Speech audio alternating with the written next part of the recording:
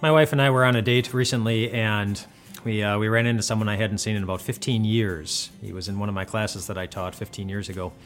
And so we were catching up, and I was asking him what was going on and what was happening in his life. He had gotten married about a year and a half earlier, and he said that they were expecting their first child. And I asked him, well, how are you feeling about that? And he said, I'm actually really scared. He said, because I didn't have a dad growing up. He wasn't around. And so I don't know what it's supposed to look like. I don't know what I'm supposed to do. He said, I'm really scared. And I looked at him and I said, yeah, you should be. There's like no hope, man. No, I didn't say that. No, I didn't say that at all. I said that actually that gives you a lot in common with a lot of people. It gives you a lot in common. It gives him a lot in common with anyone who's ever felt scared about a new stage of life that's coming, or anyone who's felt that they are too weak or too inexperienced or too broken or too sinful to accomplish anything good or to tackle the challenges that are in front of them. I told him that gives him a lot in common with anyone who has ever walked into one of the multiple storms of life and wondered how they're going to be able to stay standing on their feet through what's coming at them. I told him that gives him a lot in common with anyone who's ever needed to hear Jesus' words in Matthew chapter 7. In Matthew chapter 7, Jesus addresses the reality of all of us having storms in our lives. That there are things that rattle us, things that shake us to the core, things that make us wonder if we're going to be able to stay standing on our feet. Being a new dad is just one of a gazillion things that can make you feel unsettled or scared. But Jesus' love for us is so great, and he wants us to be able to stay standing, and promises that we can when we listen to the words that he gives us in Matthew chapter 7, where he says this. He says, therefore everyone who hears these words of mine and puts them into practice is like a wise man who built his house on the rock. The rain came down, the streams rose, the winds blew and beat against that house, yet it did not fall because it had its foundation on the rock. But everyone who hears these words of mine and does not put them into practice is like a foolish man who built his house on sand. The rain came down, the streams rose, the winds blew and beat against that house, and it fell with a great crash. Two houses, built of similar materials, going through the same storms. One falls with a great crash. But this week, Jesus is going to tell you how you can stay standing through all of your storms. We're looking at Matthew chapter 7 this week, the section where Jesus compares two different houses, one that stays standing and one that falls with a great crash. And I think the point is pretty self-explanatory, but just to give us an illustration, maybe a more modern-day illustration of what Jesus is looking at, I want you to think of two well-known American cities, New York City and New Orleans. And on the outside, they look very similar. They're both built right on the water. Both have massive buildings. But underneath the surface, they are incredibly different. You might know that New York City, underneath the ground, New York City was built on rock. It's all rock. That they decided they wanted to build those tall skyscrapers on a foundation of rock. New Orleans, on the other hand, is not built on a foundation of rock. The city sits on a foundation of swamp. That is just swamp underneath the city, and it sits below sea level. So the city is down here, and it goes up a little bit. The ground goes up a little bit here, and then here's where you have the levees, the walls that are there to protect the city from when the water comes rising up too high. And so when those levees broke back during Hurricane Katrina, it really wasn't surprising that there was so much damage and so much destruction in New Orleans because they were sitting on a foundation of swamp. And we saw what happens when the storms come in and you're not sitting on a good foundation. Now, both cities look exactly the same as long as, what's the case? As long as nothing bad ever happens. As long as there's no storms, as long as the waters never rise, as long as there are no high winds, as long as there are no hurricanes, then everything is completely safe and they look exactly the same. But when the storm comes, the storm is what reveals the weakness or the strength of our foundations. And Jesus knows that the same is true in our lives, is that when the storms come, when the challenges and the struggles, the different things that we don't quite know how to deal with, those are the things that really reveal the strength or the weakness of our foundation. And he tells us how to deal with that when he says two things. He says, everyone who hears these words of mine and puts them into practice. So two different things. And today I want to focus on that first one, the one of hearing these words of mine. And that phrase makes me think of a pretty well-known politician who I recently heard has a favorite Bible verse. And I'm going to read the Bible verse, what they say is their favorite Bible verse, and I want you to think about which book of the Bible this is in. Are you ready? So the favorite Bible verse is this: "To minister to the needs of God's creation is an act of worship. To ignore those needs is to dishonor the God who made us." And of course, that very famous Bible verse is in the book of... Yeah, you're right. It's not. If you have trouble thinking about which book it's in, it's okay, because it's not actually in the Bible. And yet this politician cites this as their favorite Bible verse over and over again and again. I'm going to read 6 different phrases, and I want you to tell me which one is in the Bible. Ready? Which one of these you can find in the Bible. So phrase number 1, God just wants me to be happy. Phrase number 2, everyone is God's child. Phrase number 3, God helps those who help themselves. Phrase number 4, money is the root of all evil. Phrase number 5, when a Christian dies, heaven gets another angel. And phrase number 6, God won't give you more than you can handle. Which one of those is in the Bible? If you picked none of them, you are correct. None of those are in the Bible. And yet you hear those phrases very often in life, even by well-intentioned Christians who think that they are quoting the Bible. But they're not really. It's slightly different. You might hear slight variations of those, but none of those are true statements that you will find in the Bible. And you might not think that's a big deal until you remember that it was back in the Garden of Eden. What destroyed the world and what corrupted Adam and Eve for the length of their time on earth was when Satan came up to Eve and said, "Did God really say?" And that was enough. Just to be slightly off, just a little bit, on what God had told her. It was enough to ruin all of creation.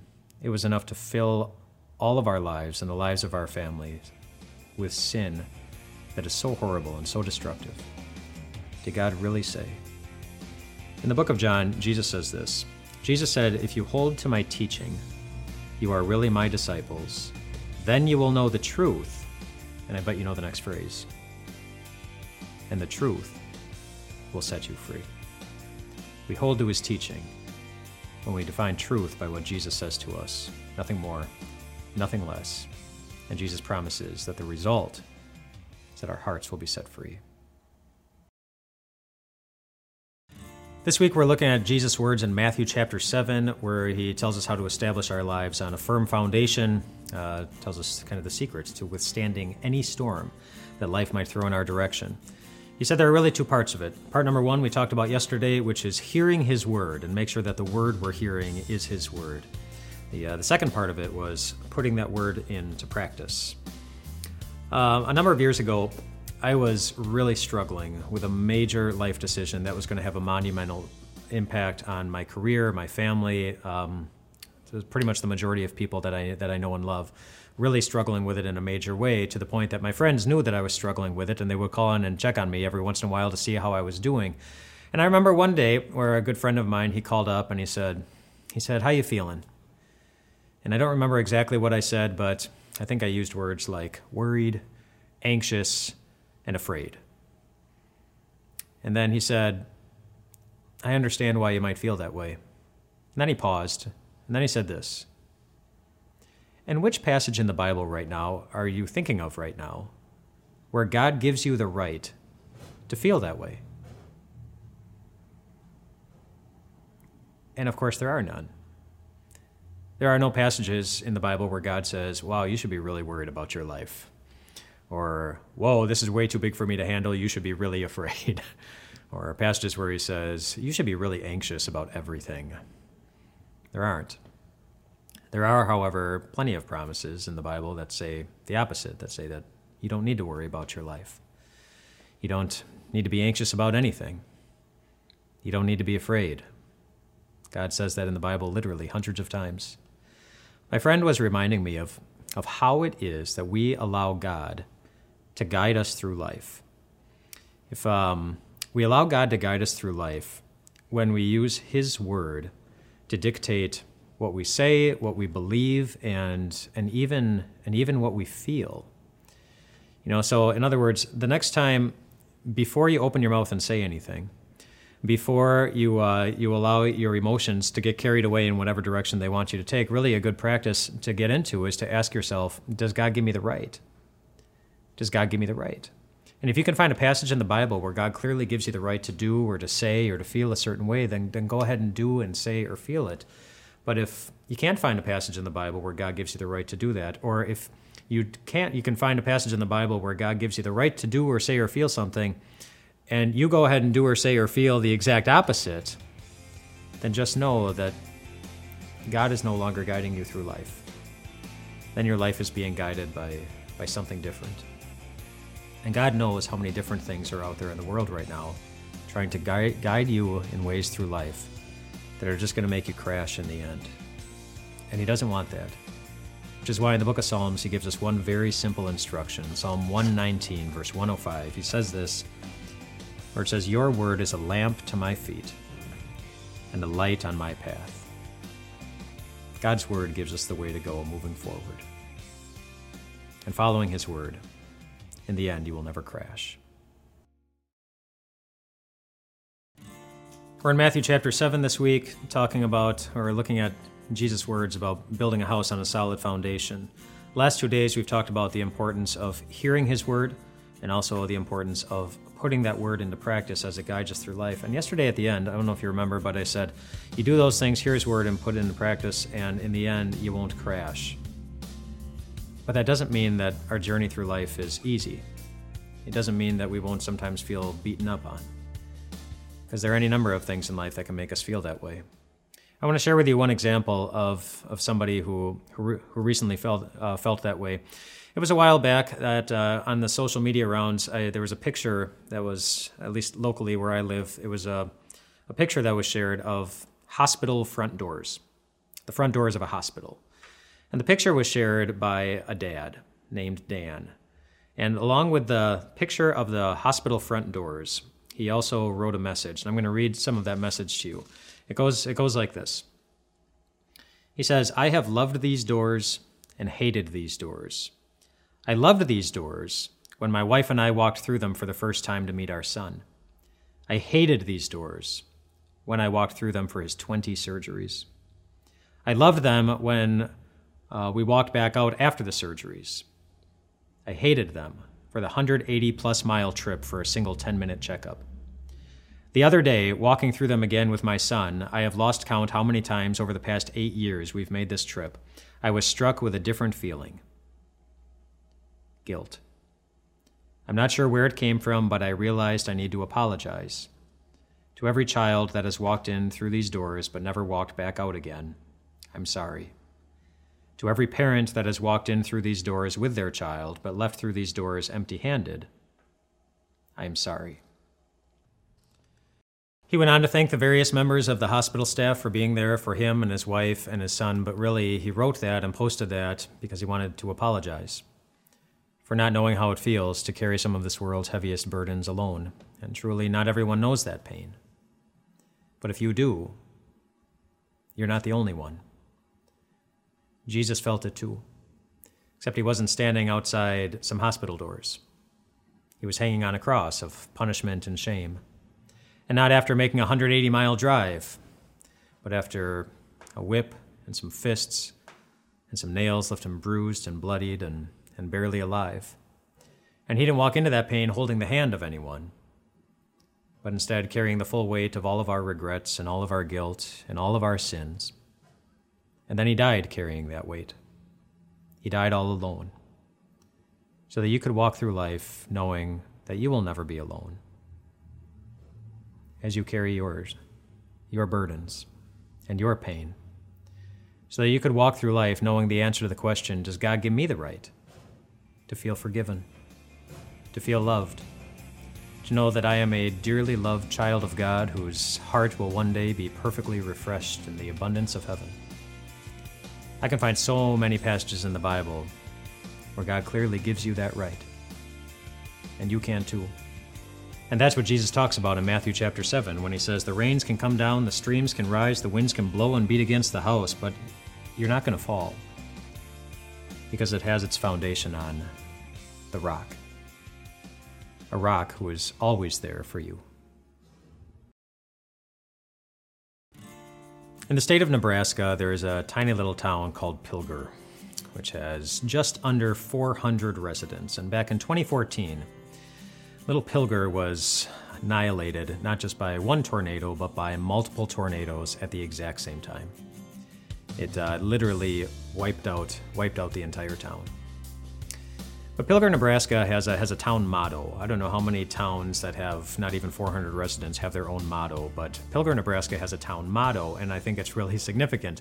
Their town motto is, Pilger, Nebraska, too tough to die. Too tough to die. And they really are. After those tornadoes came in, after they wiped everything off the surface, you know what those tornadoes didn't touch? They didn't touch the foundations of any of those buildings. And so little Pilger, Nebraska was able to build again, because even though what was above the surface had been shaken and destroyed and pulled apart, the foundation was still there. And so they were able to build again, and they did. Too tough to die.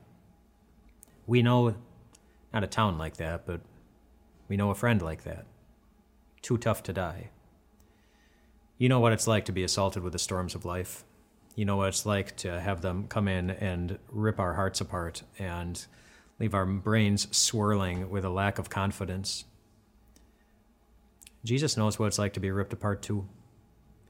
He's felt the storms of life. He's felt the winds. He's felt the waves. He's felt the weight. He knows that feeling. But of course, he also knows the feeling of what it's like to rise above it. He knows the feeling of an empty grave on Easter morning that showed the whole world that there really is no storm that can get the best of him, and therefore no storm that will get the best of you. The empty grave on Easter morning gives the gift of hope to anyone who's looking for a fresh start, looking for a relationship to be reborn or renewed. It gives us a place where we can always go back, no matter what kind of damage the storms of life have done, and a place where we can start building again, piece by piece, brick by brick, Bible passage by Bible passage, promise by promise. That's the gift that Jesus gives us in his life, his death, his resurrection, and in Matthew chapter 7, where again he makes this promise. Everyone who hears these words of mine and puts them into practice is like a wise man who built his house on the rock. He will not fall. Not when your foundation cannot be moved. The weakness of the house does not determine the strength of the foundation. And the strength of our foundation is strong to make us stand through any storm that can hit God's children.